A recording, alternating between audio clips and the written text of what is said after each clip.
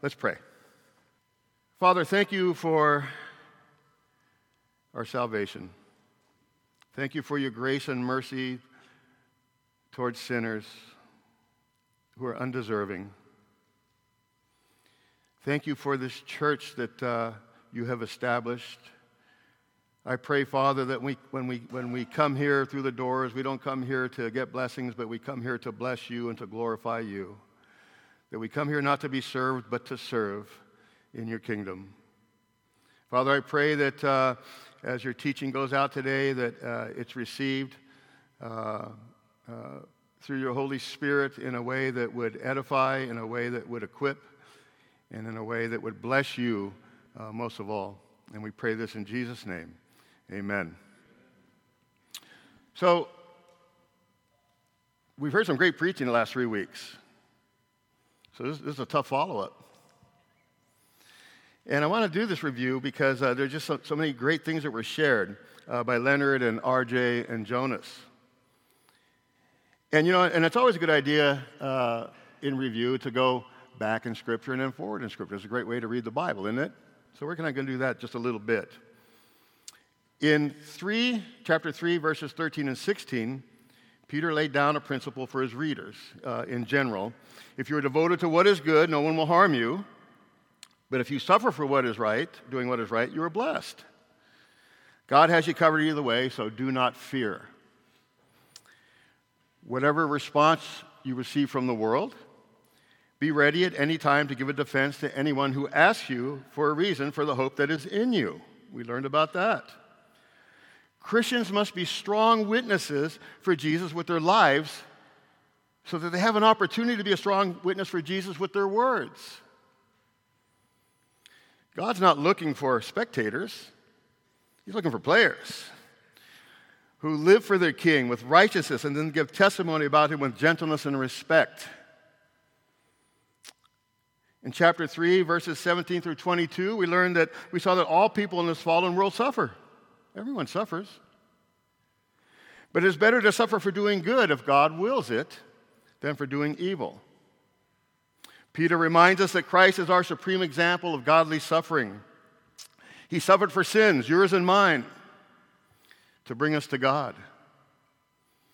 He visited the devil and his followers in the spiritual realm and proclaimed his victory over them. Hallelujah.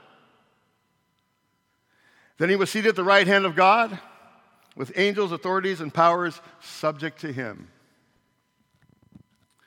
And if you know Christ, in other words, if you are born again, you were raised with him.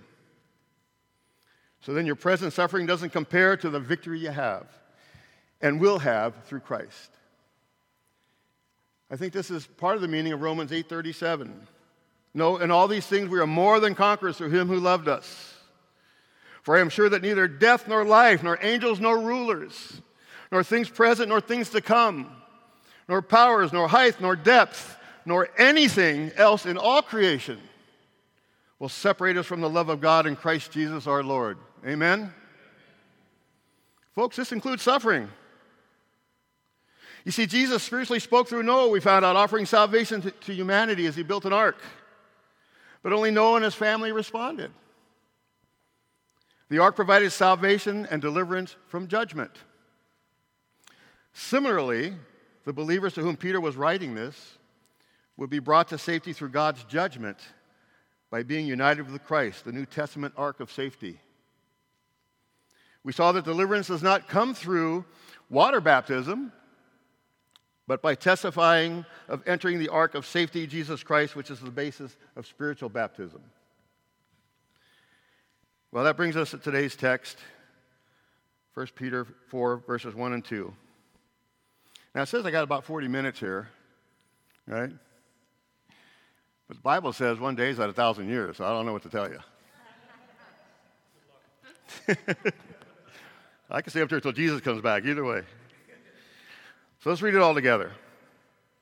It says, therefore Christ suffered in the flesh, arm yourselves with the same way of thinking. For whoever has suffered in the flesh has ceased from sin, so as to live for the rest of the time in the flesh, no longer for human passions, but for the will of God. War, weapons, joy.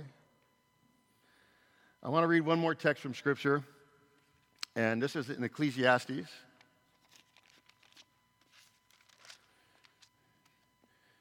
Chapter 3, starting in verse 9. What gain has the worker from his toil? I have seen the business that God has given to the children of man to be busy with. He has made everything beautiful in its time. Also, he has put eternity into man's heart, yet so that he cannot find out what God has done from the beginning to the end. I perceive that there is nothing better for them than to be joyful and to do good as long as they live. Also, that everyone should eat and drink and take pleasure in all his toil, that is God's gift to man. I perceive that whatever God does endures forever. Nothing can be added to it, nor nothing taken from it. God has done it, so that people fear before him. That which is, already has been. That which is to be, already has been. And God seeks what has been driven away. You know, when I go to my favorite fast food establishment, they sometimes ask me if I want to supersize my meal. And my response is always, oh yeah. Yes, I do. I mean, who wants anything regular, right? And you know, as we saw in Ecclesiastes 3, verse 11 here, right? It says that God has put eternity into man's heart.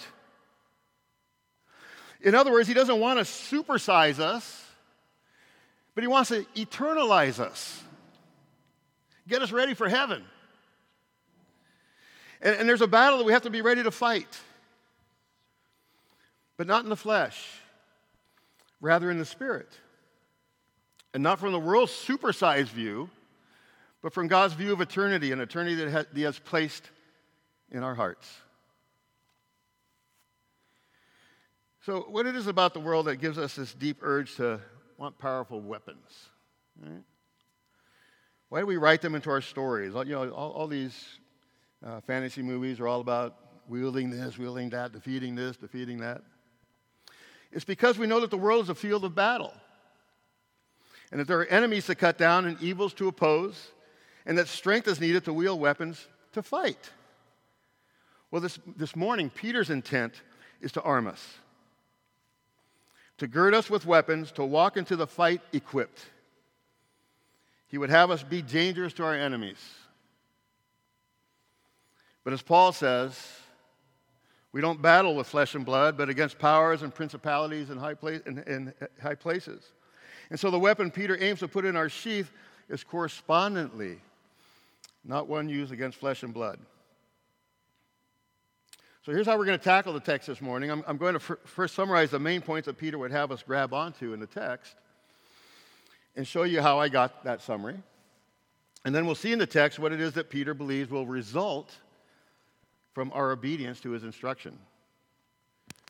So let's first go to the girt for war, being girded for war. Here's the main point I think that Peter would have us grab onto, the overriding principle and instruction we would get if we distill these two verses down to their essence. Arm yourself with a joy that death cannot quench. Arm yourself with a compass bearing to direct every particle of your heart, your soul, your mind, and strength so that you can take every thought and impulse and desire and take it captive and make it obey the gospel of suffering and subsequent glory. Where am I getting this? Verse 1. Peter tells us that since therefore Christ suffered in the flesh, arm yourselves with the same way of thinking. So let's interrogate this section. Ask it some questions to see what it's telling us. First, what suffering of Christ is Peter referring to? The answer is in verse 18 of chapter 3, if you go back, right? Verse 1 here calls us back to verse 18 of chapter 3. Christ also suffered once for sins, for the sins, the righteous for the unrighteous, that he might bring us to God. And then we come to, since therefore Christ suffered in the flesh, arm yourselves with the same way of thinking. You see the connection? So where did Christ suffer in the flesh? The whole narrative of the Gospels in particular, but really Scriptures in general, bends towards this suffering. Jesus suffering on the cross. The cross is where God suffered in true humanity to save us and bring us to himself, as Peter's already made plain. So that brings us to another question to ask the text, because there's something about Jesus' thinking, Jesus' mindset as he suffered on the cross, that Peter wants us to imitate. He tells us to put on the same way of thinking as Jesus in his suffering, as if this way of thinking is a weapon. So we need to sort out what that same way of thinking is. What way of thinking did Jesus carry to the cross? What pattern of thought moved Christ to willingly suffer the humiliation and crucifixion, to bear God's wrath for sin? The Scriptures answer this question. And it's like in this tilt-a-whirl of gospel textures and hues that Jesus suffered. He suffered to be just and the justifier of those of faith, Romans 3:26. He suffered to bring many sons to glory, Hebrews 2:10. He suffered to be the firstborn of many brothers, Romans 8:20. He suffered for his friends, John 15:13. He suffered to bring us to God, 1 Peter 3:18. He suffered to put demonic power to open shame, Colossians 2:15. He suffered to do what the law, weakened by the flesh, couldn't, Romans 8:3. But my friends, there's a verse that tells us why Jesus suffered specifically, what manner of thinking moved Jesus to suffer on the cross, that I think gives us this great big categorical reason and manner of thinking that moved Christ to take up his cross that holds all of these other reasons within it. And it's in Hebrews 12:2. For the joy that was set before him, let me start over. For the joy that was set before him, endured the cross, despising the shame, and is seated at the right hand of the throne of God. Jesus' mind was girt with joy like a sword, as he went to the cross, cutting down every reason to avoid the cross with a smile of future glory and future harvest. And so to every voice that whispered in Jesus' mind, don't go to the cross. Don't go to the cross. He said, I must. There is unthinkable joy on the other side. Don't go to the cross. I must. There is joy of friends ransomed on the other side. Don't go to the cross. I must. For the joy of being firstborn among throngs of brothers. Don't go to the cross. I must, for the joy of gloating over the shame of my defeated foes. Don't go to the cross. I must, for the joy of doing what the flesh, weakling law couldn't. Don't go to the cross. I must, for the joy of God's holy glory and righteous mercy vindicated. The joy set before him in the magnifying of glory is the master reason that holds all reasons. For the joy of salvation and all its fruit, Jesus was willing to suffer death and shame. That joy is the joy of fruit. It's the joy of the end, or the result of the cross, if you will. The cross itself was agony rather than joy. But that agony gave birth to a kind of joy that otherwise could never have been. The mindset that moved Christ to take up the cross was therefore a wholly reasonable one. There was more joy to be had in a life shaped by suffering and subsequent glory than if it was just for self-protection, a life of self-protection. Turn with me to John 12:24, if you will.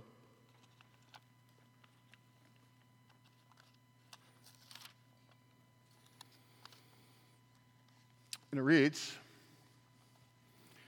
"Truly, truly, I say to you, unless a grain of wheat falls into the earth and dies, it remains alone. But if it dies, it bears much fruit. Whoever loves his life loses it, and whoever hates his life in this world will keep it for eternal life. If anyone serves me, he must follow me. And where I am, there will be my servant also. If anyone serves me, the Father will honor him. Jesus compared himself to a seed. If the seed doesn't die and go to burial, it will never spring up into new life and bear 100-fold fruit. The mind of Christ in suffering is the mind of a seed dying, a seed buried. In the mindset that though fruit and harvest requires blood and death, the harvest of joy outweighs the suffering a billionfold. So what does it mean then that we are to arm ourselves with that same mindset? It means that in every single atom of life, we aim for the joy of a life shaped by death and by burial and resurrection. A life shaped by hard and even painful obedience to God. Trusting by faith that He is a God of resurrection. Hallelujah. We arm ourselves with what Jesus armed Himself with in His mortal suffering. Joy. We trust that God is a God who never bids us come and die, but to raise us up again more fully and truly alive. Oh my Lord, how many people do you know that they call themselves believers, they have no joy? They tell you about all their problems, all their suffering, all that's happened to them. They have no joy. I'm not saying it's not okay to share this stuff, but if your life has no joy, I question if your life has Christ.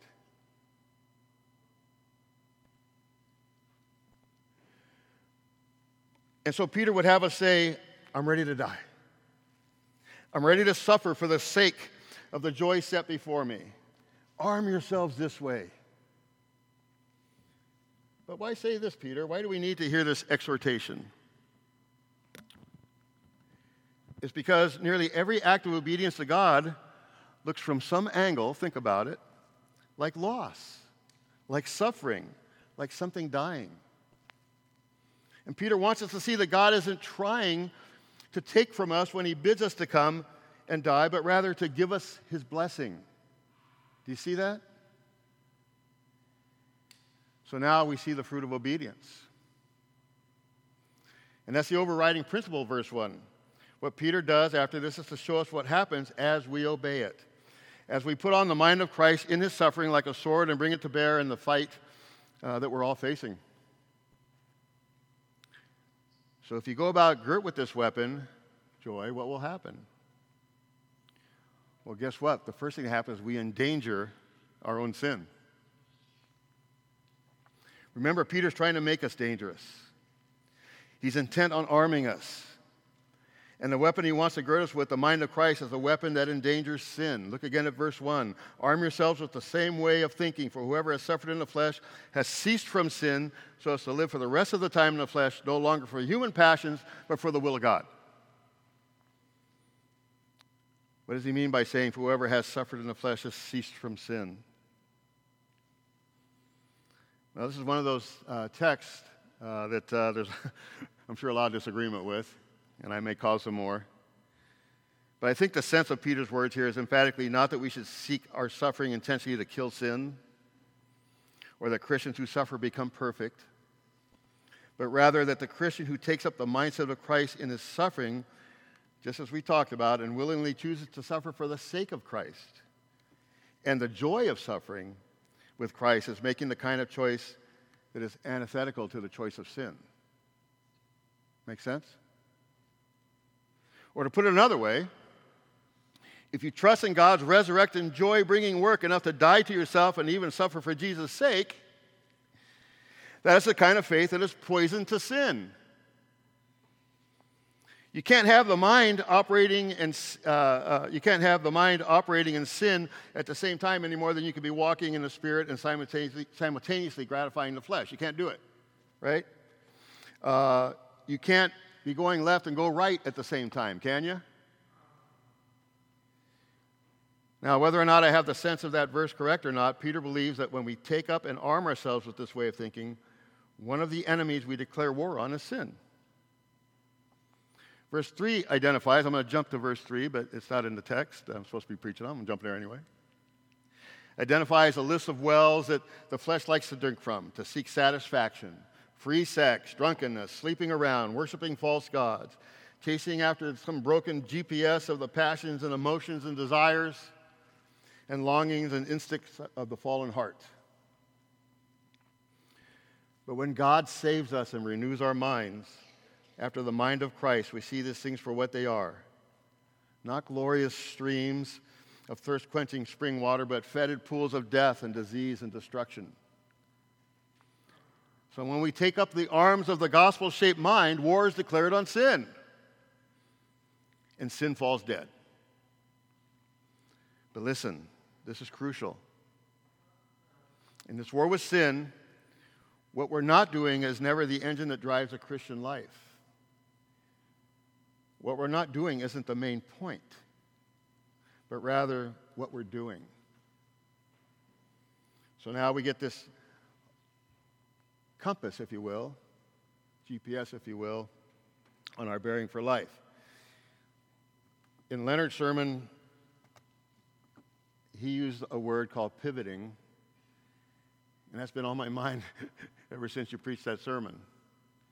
I could not get it out of my mind. I said, okay, I know what he meant, but there's more to that, right?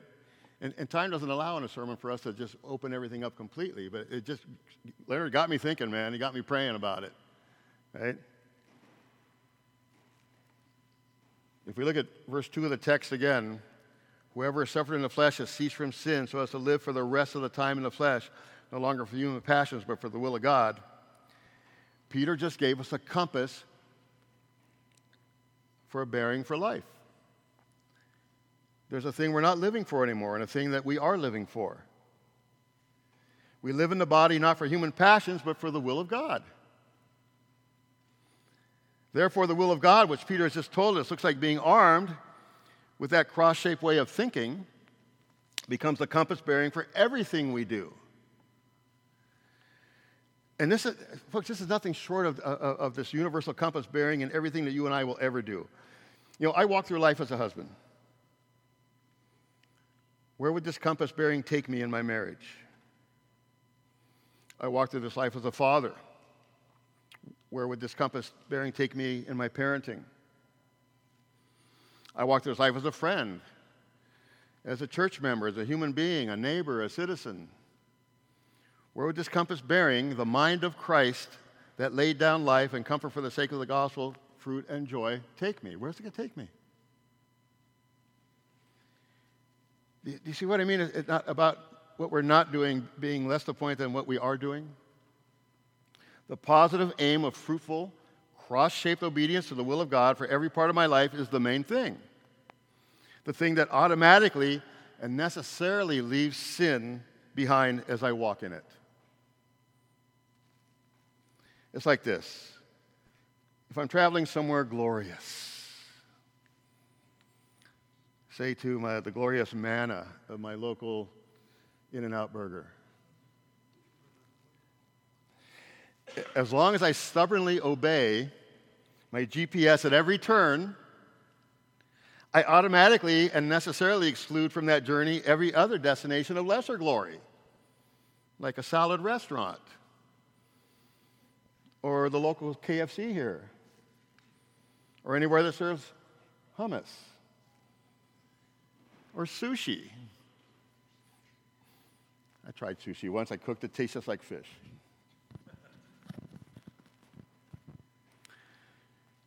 Joyful, fruitful obedience to our duties. Those are the galloping horses in front of the cart of life. Where you're not doing becomes what you're not doing because it was what you're fleeing from. The focus isn't on drinking to excess and gossiping and looking at pornography and being bitter at everyone or short-tempered. No, it's the pursuit of love, of fruit, of the will of God that drives our lives. Does that make sense? Not yet. And in every situation, I can ask, what is my God-given duty, and how can I pursue obedience to it with joy? Another way of asking that is what I'm about to say or do going to glorify God? Am I believing or acting like this God-given duty is a curse rather than a blessing? How can I arm myself with the mind of Christ, die to my flesh, and therefore see God bring life and joy from that death? And what happens as we follow that death and burial and resurrection-shaped compass, bearing through life, a life that we live as believers? So you know what? When you do that, you know what happens? You look weird. That's what happens when God's people pursue the will of God by the grace of God, is that they become the church peculiar. There we go. There's this kind of suffering that we ought to expect as followers of Jesus, namely that people will think and whisper behind our backs and say out loud, right, that we're stupid or that we're weird. And listen, Christians are weird, right? That's a design feature. One of the worst things we've attempted in the last century or so in the American church is to try to make this thing not weird. Even in our rush to correct this very much mistaken notion that you're saved by not cussing and having tattoos or smoking, we've made it seem as if Christians are actually not different at all from non-Christians. I think a short history lesson would tell us that might be helpful here. That's important. Modernism from the Enlightenment on down has disenchanted the world, folks. Meaning that the rationalistic humanism, that the glory of man is the highest glory, and that scientific rationalism is the gospel to us, to that glory, is stripped down reality to just this waste of a world. This is a world with no real purpose, no real meaning, and therefore no real joys, no glories, no beauties, no goodness. It has no real bad travesties, no evils, no sin. Everything in this world just is. Humanity becomes a prisoner to despair in this kind of a worldview. This is why we have to look after our young people. They're being assaulted on every level, from every angle, in their schools, in universities. As soon as they leave outside the doors of this church, they're being assaulted. And it causes them to seek these different spiritual experiences that are phony. This new age and other vaguely spiritual doorways. They're reaching for this numinous, for the spiritual, for the God that culture has banished. Now, what happened in this modern evangelical church is that they reacted to this encroachment of modernism. You can see it in some of the denominations now. And they've replaced it with pragmatism. They said, hey, we're losing the people to modernism. Let's remake the worship of the church in the image of modernism, whatever culturally relevant shape we think it needs to be. And so we tried to strip out anything peculiar about our worship, anything weird about our worship. Our gathering, our singing, our preaching, our everything. We traded out hymns and psalms for methods of singing that put the congregation in the primary seat. For music that sounds more like what's playing on the radio. We accept false teachers like Joel Osteen, like Benny Hinn, like Kenneth Copeland, like Joyce Meyer, and your local false teacher over at Shiloh, Patricia King. You know who their father is? The devil. Their father's not our God. Their father's the devil. Music. Think of Hillsong. Think of Bethel music.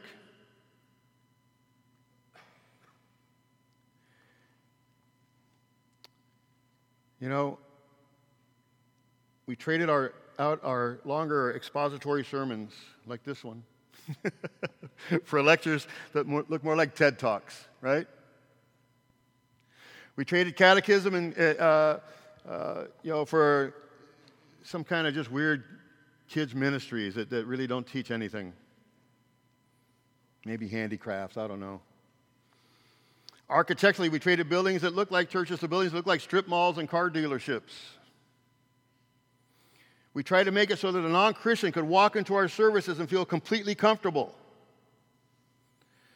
Well, maybe you're thinking at this point, well, duh. Of course we want them to be comfortable.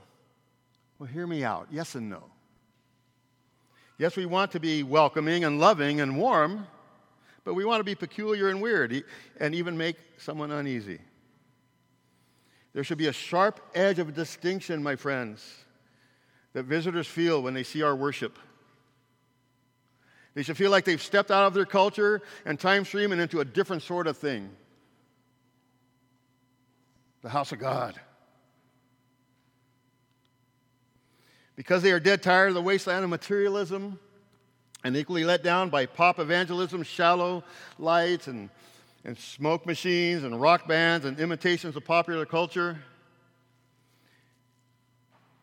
You know, humans were made for transcendence, for communion with the numinous, for relationship with God. Now, if I've offended anyone here today,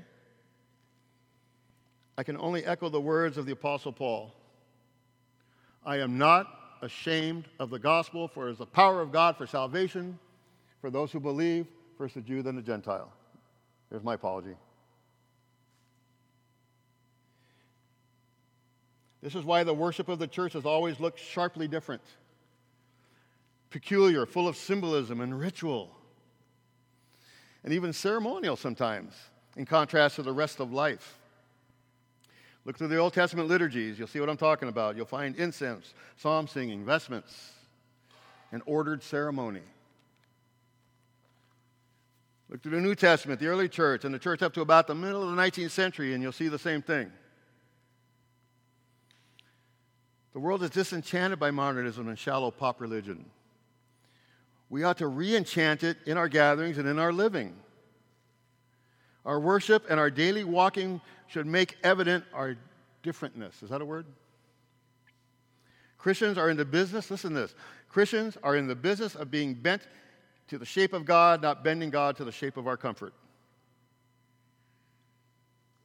So when non-Christians see us at work, at play, at family life, and at church, there should be an air of holy weirdness about us. The weapons of our worship should show. They should look at us like, why do you have that bloody great sword on your belt?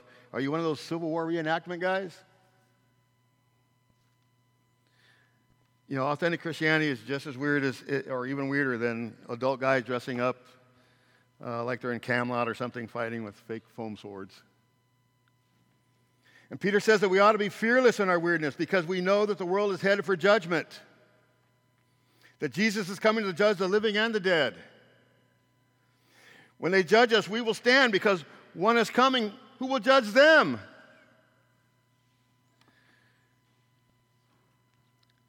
So let's talk about everybody's favorite subject, repentance. And Leonard, here we go. Pivot. Okay? You see, repentance, you know what it does? It cultivates joy. Often we treat repentance as a statement. You know, I'm sorry, please forgive me. Checks kind of a box, hopefully. Alleviates our guilt, maybe. But if we look at Psalm 51, and you can read it on your own, because I'll run out of time if I read the whole psalm. But it's a great passage on repentance.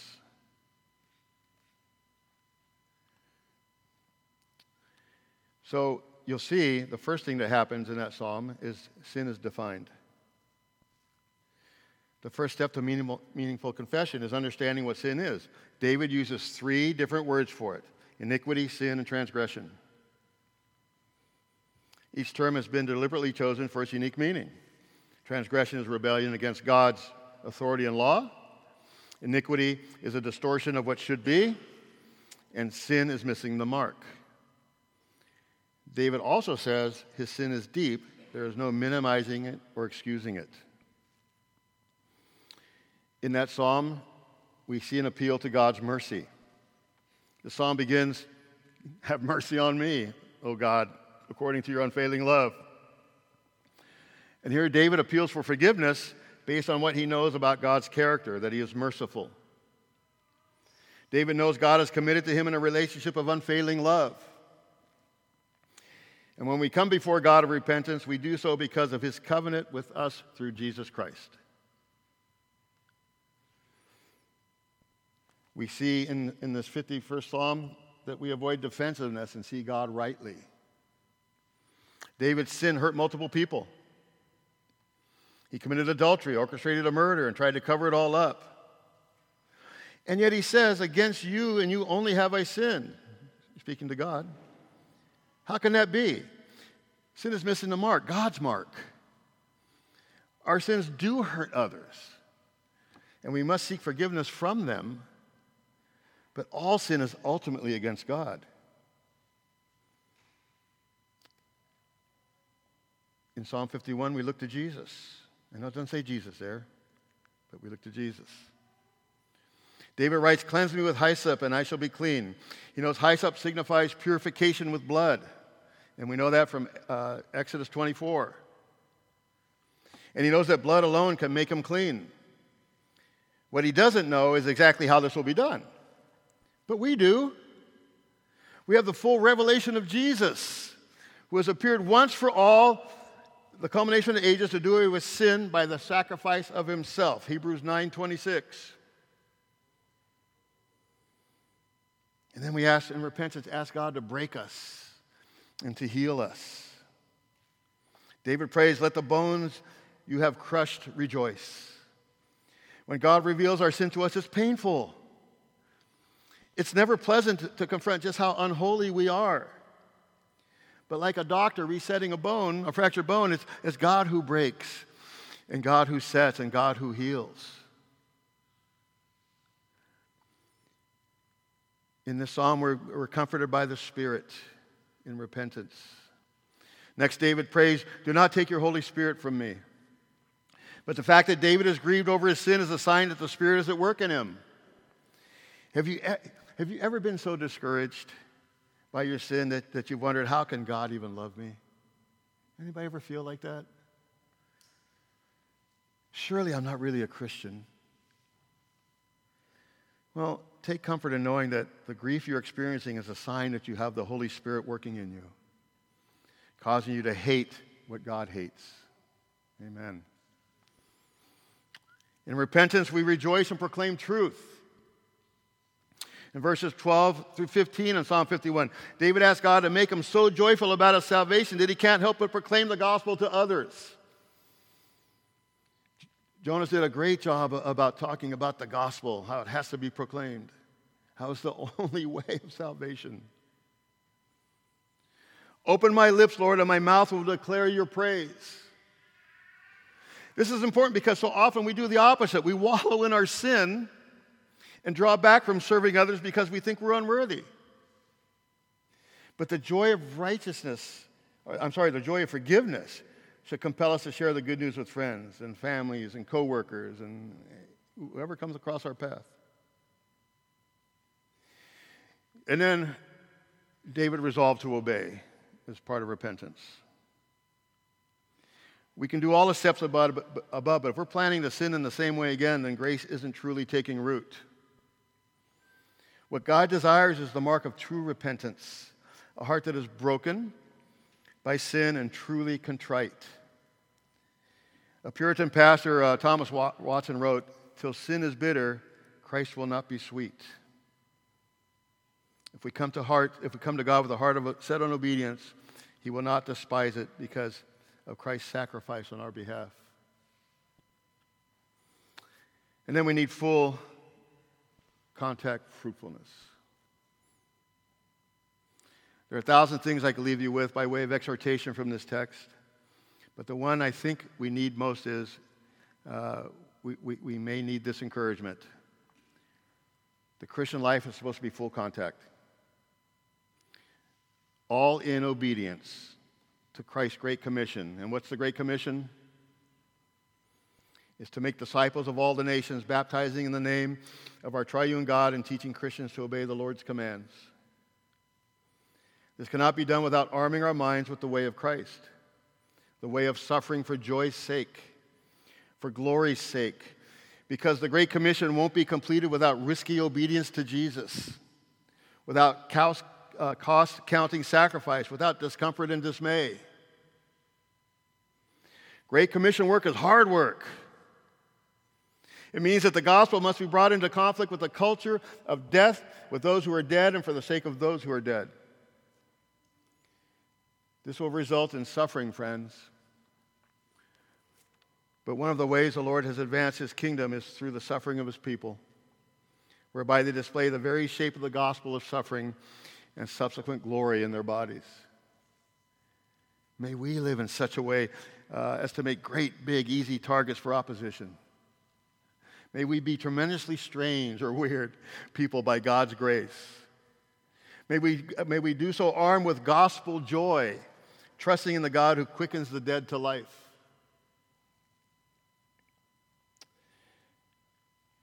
So I want to finish up by just saying that I'm sure as Peter started to write this epistle, his thoughts must have raced back when he denied his Lord 3 times. Jesus had died for him and taken the punishment that he rightfully deserved. And even though he had denied Jesus, Peter was not rejected or replaced. Peter was not only forgiven for all his sins, but recommissioned by the risen Lord Jesus to be his chief apostle who would feed his sheep, who would shepherd his lambs and unlock the kingdom of heaven, the joys of heaven to Jew and Gentile alike as he shared the wonderful gospel of grace. That's what Peter did. And since Christ has suffered in the flesh for him, Peter wanted to dedicate his life to his Lord no matter what the cost or how unjust the suffering he himself had to face. Peter knew that the road to the kingdom of Christ must pass via the cross. And this is no less true for those that are saved by grace through faith today. It's true for you and me. The cross is before the crown. The earthly pain and human sorrow precedes our heavenly reward and eternal joy. Christ patiently endured the cross for the joy that was set before him. And likewise, his disciples must follow us. We must follow in our Master's footsteps. Since Christ suffered in the flesh, we should be ready to arm ourselves with the same determined purpose as our Lord and for his glory. Christ suffered unjustly and with much patience. And my friends, we have to apply the same principle of patience, endurance in the midst of unfair treatment and discriminatory practices that we may receive in our Christian walk. Will had a wonderful prayer that he prayed. And, what I got out of that is we don't suffer near as much as some of our Christian brothers and sisters in other parts of the world. But it's coming. We have been bought with the precious blood of Jesus Christ, our Lord, should arm ourselves with the same courage and determination to accept suffering in this life for the sake of our God and Savior. Because Jesus suffered in the flesh on our account, we are to arm ourselves with the same resolve and purpose as him, because he who has suffered in the flesh has ceased from sin. And again, I'll just ask one more time, what does it mean that he who has suffered in the flesh has ceased from sin? Just so we can be clear on this. When we are born again, we do not automatically become sinless, even though we have been covered in Christ's righteousness. We retain a sin nature until we go to be with the Lord. It cannot be said that we have ceased from sin, for the Bible clearly says if we say we have no sin, we deceive ourselves and the truth is not in us. We as born-again believers who have been saved by grace through faith are eternally redeemed. However, we can choose to live the spiritual life or walk the carnal life. We can choose between living for self or suffering for the sake of Christ. Where we present our bodies as a living sacrifice, holy and acceptable unto the Lord. We can live in the world and permit worldly philosophies to infect our lives and tarnish our witness. Or we can be in the world but not become part of the world. We can adopt the ways of the world which discredit our Savior, or we can swim against the tide of hatred and animosity in a world that is at enmity with God, it's at war with God, and in conflict with His children, with you. We can take the easy route in life and compromise the truth of this glorious gospel that's saved us, and indulge in worldly ways and ungodly alliances. Or we can take the path of purity, my friends, and righteousness by eschewing all that is evil and bearing the reproach of Christ in our suffering and shame. For how can we continue to be slaves of sin when the Lord Jesus, who died for us and rose again, has set us free from slavery to sin and broken a suffocating hold on our lives? Let us pray.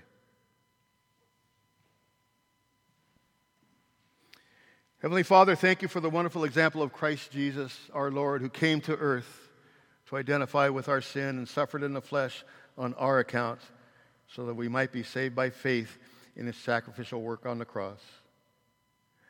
I pray that we develop the same resolve to live wholly unto the Lord, knowing that He has not only paid for our sin, but also broken the power of sin in our lives. Praise His holy name, and we thank you in Jesus' name.